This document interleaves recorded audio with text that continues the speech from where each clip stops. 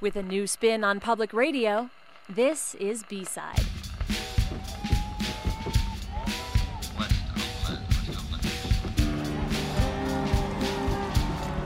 Forget the butcher, the baker, and the candlestick maker. This time on B-Side, we bring you the zookeeper, the Elvis impersonator, and the ballerino, among others. We're looking beyond your typical 9-to-5 jobs as we flip to the B-Side.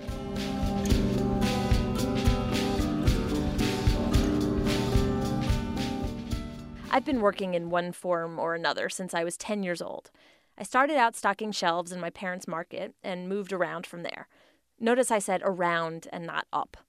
Most of the jobs I've had were short-term engagements, 6 months or less, and I didn't leave all of them willingly. But each of the 20 or so jobs I've worked on has defined and shaped me in some way, including that 3 months I spent smearing frosting in the mall at Cinnabon. This time on B-Side, we're looking at the different ways employment makes people who they are, for better or worse. First up, a guy who takes meetings with monkeys. Dale Thompson is the curator of animals at the zoo in Fresno, California. He oversees all the exhibits, including the zoo's newest addition. This is the Sunda Forest. It's a mixed exhibit with orangs and the Siamang gibbons that you're hearing, the vocalization behind us.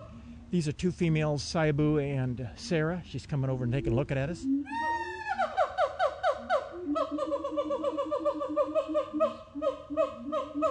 They actually have a throat patch that enlarges with air so they can increase the volume of sound as it comes out. You know, it's a privilege working in the zoo to hear sounds like this every day. I have to remind myself, don't get complacent because this is so nice. You know, everybody comes here and this is pretty exotic. For me, who knew as a kid, loved to be around exotic animals, you know, it's been my whole life and enjoyed it.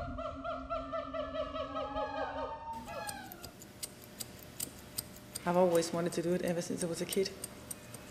I would comb everybody's hair, I would cut all my doll's hair, you know, nobody would get free of my comb. It was that simple, and if I could get a pair of scissors in the hands, it was even better, but dangerous. My name is Tina. I'm from Denmark originally. I'm a hairdresser working for Vidal Sassoon, and I've been doing hair for 18 years. I see myself as a hair cutter and not a hairdresser. You call the term hairdresser, but we cut hair to suit people. And I think the creativity to it is just like amazing because somebody actually got to carry that around. It's not an ornament that people can take and put in the back of their closet. They wear it on their head. And, you know, it's the first thing they see. And it's a pretty edgy thing. It's a pretty wonderful thing as well because you're dealing with people at the same time. So I think that's what they drive me. Working 9 to 5, what a way to make a living. Barely getting by. It's all taking and no giving. They just use your mind and they never give you credit.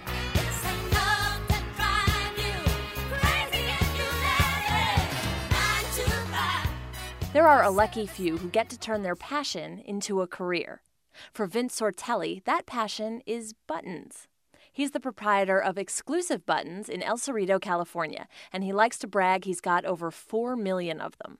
B-Side's Lissa Mudd brings us this profile of the Button Man. Could I tell you why I got into buttons? Well, what happened to me is I went into 14 different things until I found buttons.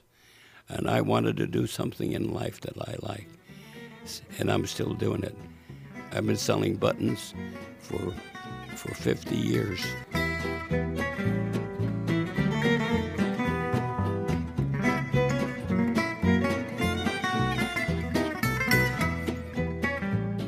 I used to be a wholesaler. I used to sell buttons on cards and to five and dimes and variety stores as a rack jobber. Five and dimes are gone. And I said, now what am I going to do with all these buttons? So I started a store. And now the store has become so popular, I made the who's who of important people in California 10 years ago. And they called me on the phone and they said they were doing it. I said, why are you doing this? They said, because you're the only button store like this in the whole world. I'm the only button store like this in the whole world.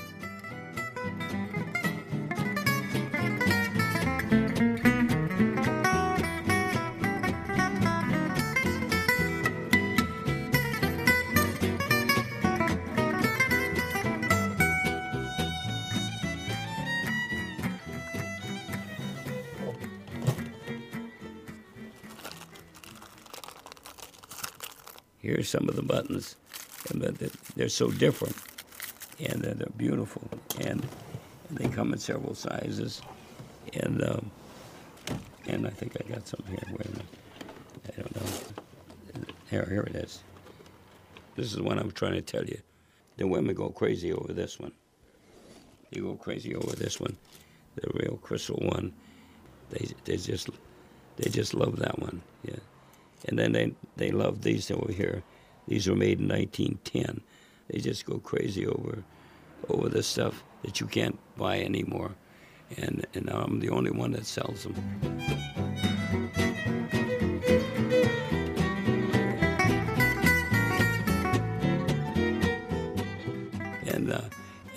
And then I like buttons because buttons enhance the garment. I have buttons on original cards from 1900s to 1940s. Buttons they used to sell for 10, 15 cents, and 25 cents.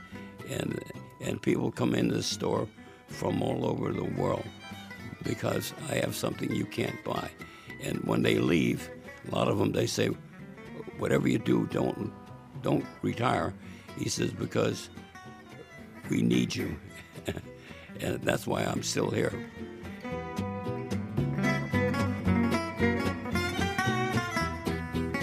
When people come in and they give me the right change, I say, this is right on the button.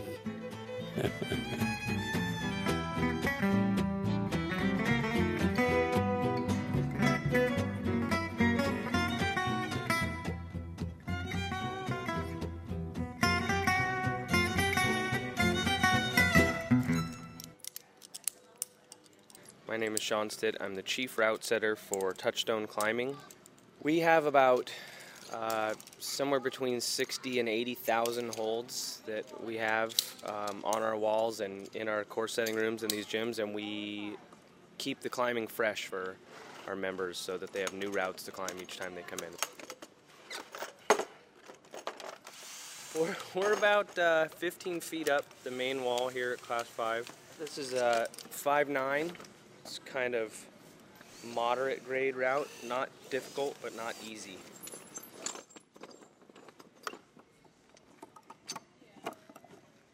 The people that like my routes generally like my routes because of their technical aspects of them.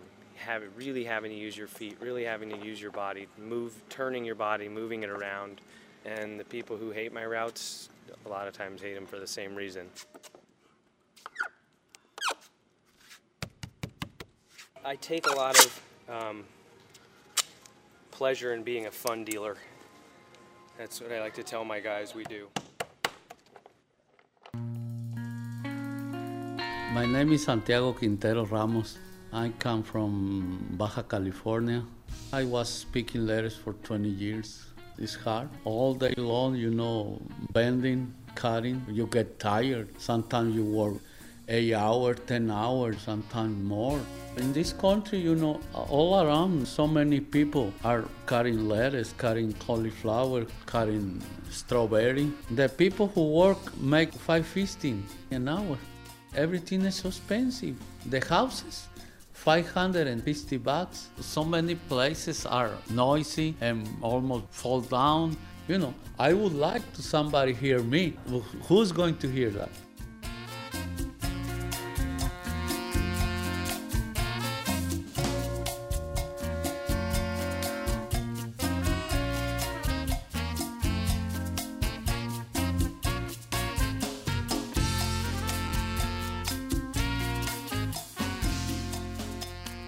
When I think of legislators on vacation, I picture them poring over historic Supreme Court decisions, or at the very least catching up on episodes of The West Wing. But the truth is a bit more surprising. B-Sides Tamara Keith found 2 Ohio legislators filling up their part-time schedules with jobs that you wouldn't expect from the suit-and-tie crowd. Ohio State Senator Republican Jim Jordan normally walks the State House in navy blue suits, battling taxes and big government. But when the legislature isn't in session, he has a more casual dress code. There you go. Right there. At a wrestling camp in rural Ohio, Coach Jordan is dressed in sweatpants and a threadbare t-shirt as he gives pointers to a couple of teenagers practicing a new move. All right, back in, guys. Nice job. Jordan calls the 35 or so young wrestlers back to the center of the humid gymnasium to show them another technique. The senator gets down on the wrestling mat with one of the counselors and shows them how it's done. And now I pop my hips and hip heist the other direction. And again, I want to try to spin more than I roll. I want to spin here. In college, Jordan was the top wrestler in the country in his weight class. He spent 8 years as an assistant coach at a major university, and then all of a sudden was bitten with the political bug. He says he can use his wrestling skills in the State House. Is there a time I'd like to, front headlock some liberals? I guess you can joke about that. Double inside tie, double leg lift, go! But seriously, Jordan says wrestling and politics aren't so different. I mean, most people recognize I'm one of the most conservative members in the General Assembly, sort of believe in that, free market, individualistic type of philosophy, and I would say wrestling probably helped shape some of that. There we go, nice job. Back up moving. Double elbow bind, double leg lift, go! Some lawmakers sell cars or teach when they're not making laws. In Ohio, one Democratic senator is a locomotive engineer, while another works in her family's funeral business. First-term Representative John Schleister is a farmer. Schleister tries to get the attention of his hogs as they all scurry away from him in their pen. Schleister also grows corn and soybeans on 1,800 acres. He says farming and legislating do have a lot in common. When the crop's ready, you need to harvest it. The budget's up, you work on it. You deal with the problems you have, you take them head on, and you try to work through them. When he's in the State House, Schleister admits he sometimes calls the farm to check on things. And he also occasionally takes care of state business from behind the wheel of a tractor or combine. Legislative aide Erin Smith says her boss's side job gives her plenty of fodder for the State House water cooler. When he was harvesting last year, we were still in session, so I'd call and be like, oh, this person called, wants to set up a meeting, is that okay? You're going to be able to be there with, being out on the, needing to get harvest done. And he'd be like, yeah, or whatever. So you hear the tractor in the background, or he'll be like, I got to call you back, can't hear you, or, whatever. So sometimes it's kind of hard that way, but he's always accessible. Representative Schleister says no matter how long his political career lasts, he will continue farming. It's hard to give up. It's nothing like, it's nothing like planting that crop, and there's nothing like completing that harvest. And that's just, those are the things that you live to do. And, well, he doesn't have much of a choice. He has his kids' college tuition to cover, and his state paycheck isn't paying the bills. For B-Side, I'm Tamara Keith in rural Ohio. Now that your picture's in the paper being rhythmically admired, you can have any one that you have ever desired. All you gotta tell me now is wow, wow, wow, wow. Welcome to the working week. Oh, I know it don't thrill you. I hope it don't kill you. Welcome to the working week. You gotta do it till you do it, so you better get to it. On university campuses, in research labs all across the country, there are people who spend hours and hours doing work none of us understand. Take Max Bernstein. He's a chemist trying to figure out if life can form in harsh solar environments. It's easier if he explains. You get up in the morning, and the first thing you do is you get some liquid nitrogen. Some people have to have coffee first thing in the morning. I need to have liquid nitrogen. My colleagues and I reproduce interstellar ice chemistry. And today, we're trying to reproduce the conditions in a dense molecular cloud. So we're going to use my closed-cycle helium refrigerator. It works like a normal refrigerator, but instead of using Freon, my refrigerator uses helium. I've got a lot of really cool equipment in my lab, and that's really neat. But my favorite part of the job isn't the day-to-day part. It's not like turning on the laser, although that's fun. I like the puzzle-solving aspect of the job, where there's something out there, and you're trying to figure out what it is, and it's just a matter of putting together the pieces. My name is Jim Sofranco. I'm a professional ballet dancer. I dance for the San Francisco Ballet. You could call us a ballerino with an O, or just a male dancer. We're in rehearsals for the Nutcracker right now. We do 40 performances of the Nutcracker. It's our big money maker. I've probably done the Nutcracker 300 times. We get tired of it by the 40th show. Even by the 10th show, you get tired of it. But it's something that we know we have to do to help the company survive. And there are lots of people out there who love coming to see the Nutcracker. Children come see the Nutcracker, and it's a highlight of their holiday season, and some of them may even want to become dancers or come see our shows later. Every show you have to remember that there's a full house out there that wants to see the best performance that you can give. Our next job tale is not the kind of thing you want to listen to over cornflakes, so I hope you're not eating. Death, dismemberment, decomposition, for most people, they're too disgusting to think about. But a select few look them in the eye every day. Then they clean them, bag them up, and dispose of the waste. Molly Peterson brings us the gory story of crime scene cleaners. My job is cleaning up gore, biohazard, feces, urine, vomit, blood, you name it, we clean it. You can still hear a little Santa Cruz surfer in his voice, but Neil Smither was once a mortgage lender. Then he scraped barnacles off boats. Then he sold appliances. He never would have thought to be a professional crime scene cleaner if it weren't for Harvey Keitel. It's 30 minutes away. I'll be there in 10. Neil was just another aimless job hopper when Pulp Fiction struck him like a lightning bolt. You're Jimmy, right? This is your house? Sure is. I'm Winston Wolfe. I solve problems. Good, we got one. So I heard. May I come in?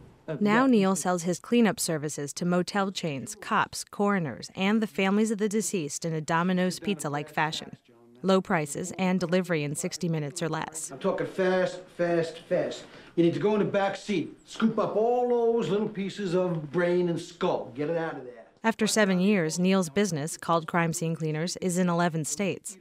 And the work still keeps his interest. It's fun. You don't know what's coming. It's exciting to get there, and you get there and the tape's there and they lift the tape, you drive through and there's blue lights are everywhere, and we get to see a lot of stuff that, 99% of the populace just is not exposed to.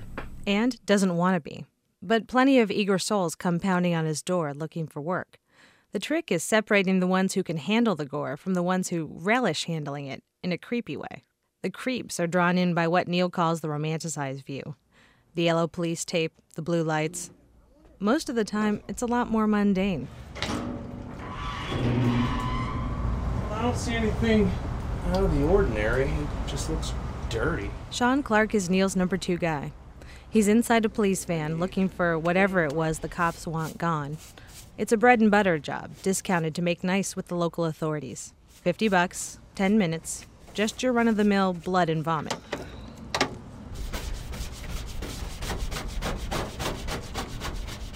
There's not much to clean up, and it's all dry, so Sean doesn't even put on the Tyvek suit and respirator he uses for more serious jobs. You can't buy the enzyme Crime Scene Cleaners uses to mop up messes. Neil's got the license for it. It's mixed up special. You could use what Neil did back in the day, Simple Green. It's a degreaser, and he says it's like magic for cleaning dried brains. Let your imagination run wild for a second. The worst thing they clean, the worst place. A freak accident, a murder, a drug OD. Whatever you can imagine, I've seen worse. So whatever your grossest, most disturbing thing is in your mind, I can top it. Sean's truck is packed with empty bottles and dirty clothes from a dead junkie's house that he cleaned out a few days earlier, all securely tied down under a ripped-up carpet that smells like a combination of old lady and pee. He's already had his hands in this mess once. But because junkies tend to stash needles in every jacket pocket, he's thinking about combing through all of this stuff one more time before he dumps it. Not just 'cause it's illegal to dump hypodermics. Sean's afraid of needles, and he's afraid of getting someone stuck. Only had one nightmare. It was probably my very first junkie house. And I had a nightmare that I was falling into this dumpster full of needles. And they kept sticking in me, and I kept trying to claw my way out, and I was begging, help me, they're sticking in me. I kept falling back in and getting more of them in me, and I can still remember like the pain in my dream and like wincing up of like the needles. That paranoia, that anality, that's what company owner Neil says makes Sean a good crime scene cleaner. Sean seems like he could have grown up on the next cul-de-sac over in the burbs. but he would have been the one in trouble. He was a skate rat kid and a dropout. But this job's made him more respectful of other people. He still hates authority, but all that time around cops adds up. Sometimes he talks like one. And as jaded as he is about dead junkies, other corpses amaze him. I didn't realize how many people commit suicide and are really courteous. Like, that was one of the first things that kind of blew my mind, is the first couple times I'd done jobs where someone had wrapped themselves up in a towel or a blanket and then shot themselves. So they were in so much pain to get out, but they didn't want to upset anybody or do it in a sleeping bag or do it under the cover so there isn't any splatter, but they just wanted out. And now actually we joke about it when we get one of those. Oh yeah, the person was real considerate. Plenty of people aren't that thoughtful, or don't have time to be, or are too crazy to be. Swapping stories about the worst thing they've ever seen is a crime scene cleaner pastime. They'll call each other's radios and cell phones after the mind-boggling jobs. So if you ask Neil what the worst thing he's ever seen is, be prepared.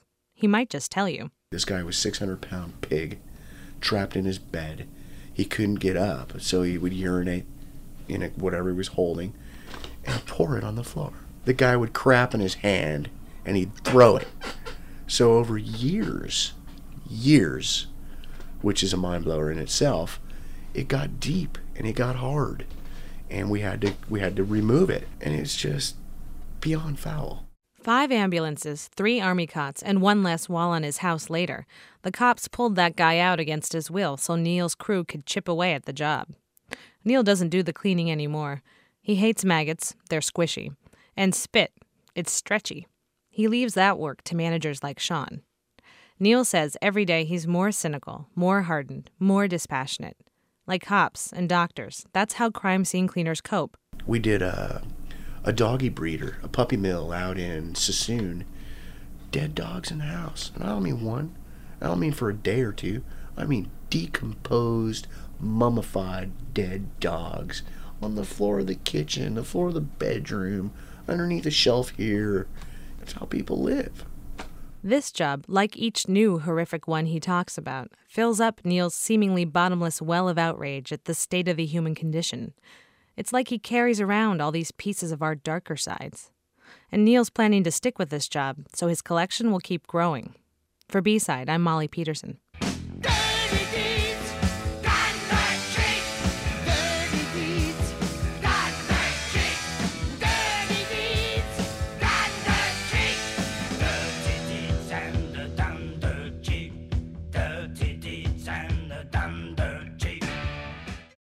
It might seem like a giant leap to go from cleaning up blood and guts to changing diapers. But for Andrea Draper, the stay-at-home life isn't a whole lot easier. She's raising 8 kids in Salt Lake City, Utah. I don't have a schedule. I don't have menus. I sort of have vague goals, and one of them is that my 5-year-old actually eats something before he goes to school. The worst is when you have everybody's CD players going at the same time. And if you get to that part of the house where everything sort of converges, it's enough to make you give up music altogether. Happy, happy, joy, joy, happy, happy, The things that I'm interested in aren't necessarily homemaking type things. And frankly, I'm not very good at the homemaking type things. I probably would have been better at a career.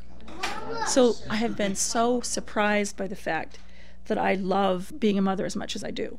You guys got to draw pictures? Okay. And after this, we still funny. Kittery 9 Kittery. Oop, 60. We'll take him. In the town of Kittery, Maine, there's a police officer who's just as likely to wear a rhinestone jumpsuit as his uniform blues. Producer Adam Allington brings us this profile of the cop who would be king. Love me tender, love me sweet, never let me go. You have made my life complete. My name is Chuck Denault. I am a law enforcement officer in the state of Maine, and one of my hobbies is impersonating Elvis. Love me true, all my dreams fulfill. He first started singing the songs around here in the station. Everybody thought he was a little whacked when he was going to get up and impersonate Elvis, but he did a really good job with it. Women love him. Let us love me tender, Elvis always wanted to be a cop. He was sworn in many police departments. He used to ride around with the Memphis Police Department on night shifts. Well, it's one of those things. You have to think that you're really him. You got to look at the picture and remember what he looks like, and you know, think about Memphis, Tennessee, and Vegas, and Hawaii, and talk like a Southern drawl, and get the mannerisms down right, and it just comes out.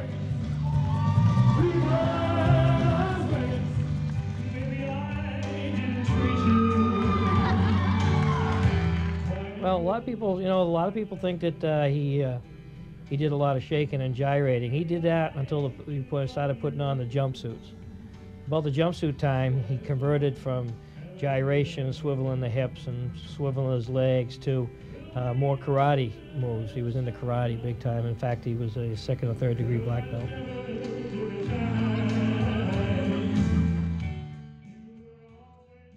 I'm like 3 months older than he was when he died.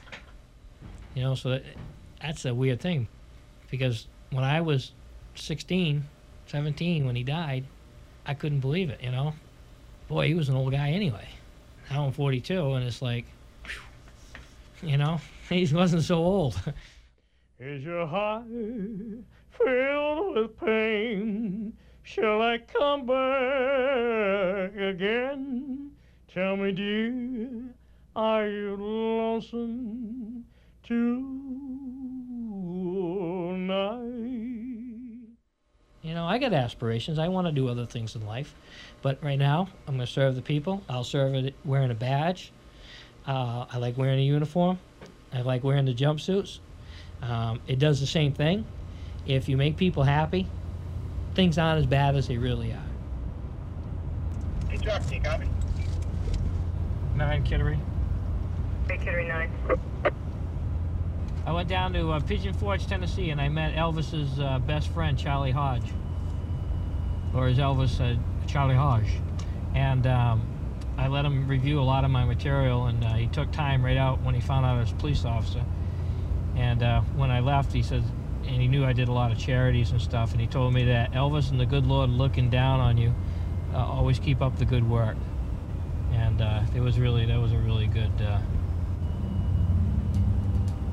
good thing that he said to me. I felt kind of good about it. Do you have traffic? Because I have some for you. Yeah. What do you got?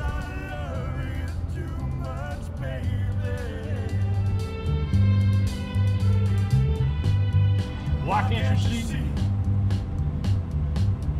what you do to me? You've been listening to B-Side. Our job profiles were produced by Rose Hoban, Erica Kelly, Amy Coombs, Ben Temshin, and Tamara Keith, who is also our senior producer. Our crew is Dave Gilson, Lissa Mudd, and Claudine Zapp. Our theme music was composed by Dave Kaufman. I'm Mia Lobel.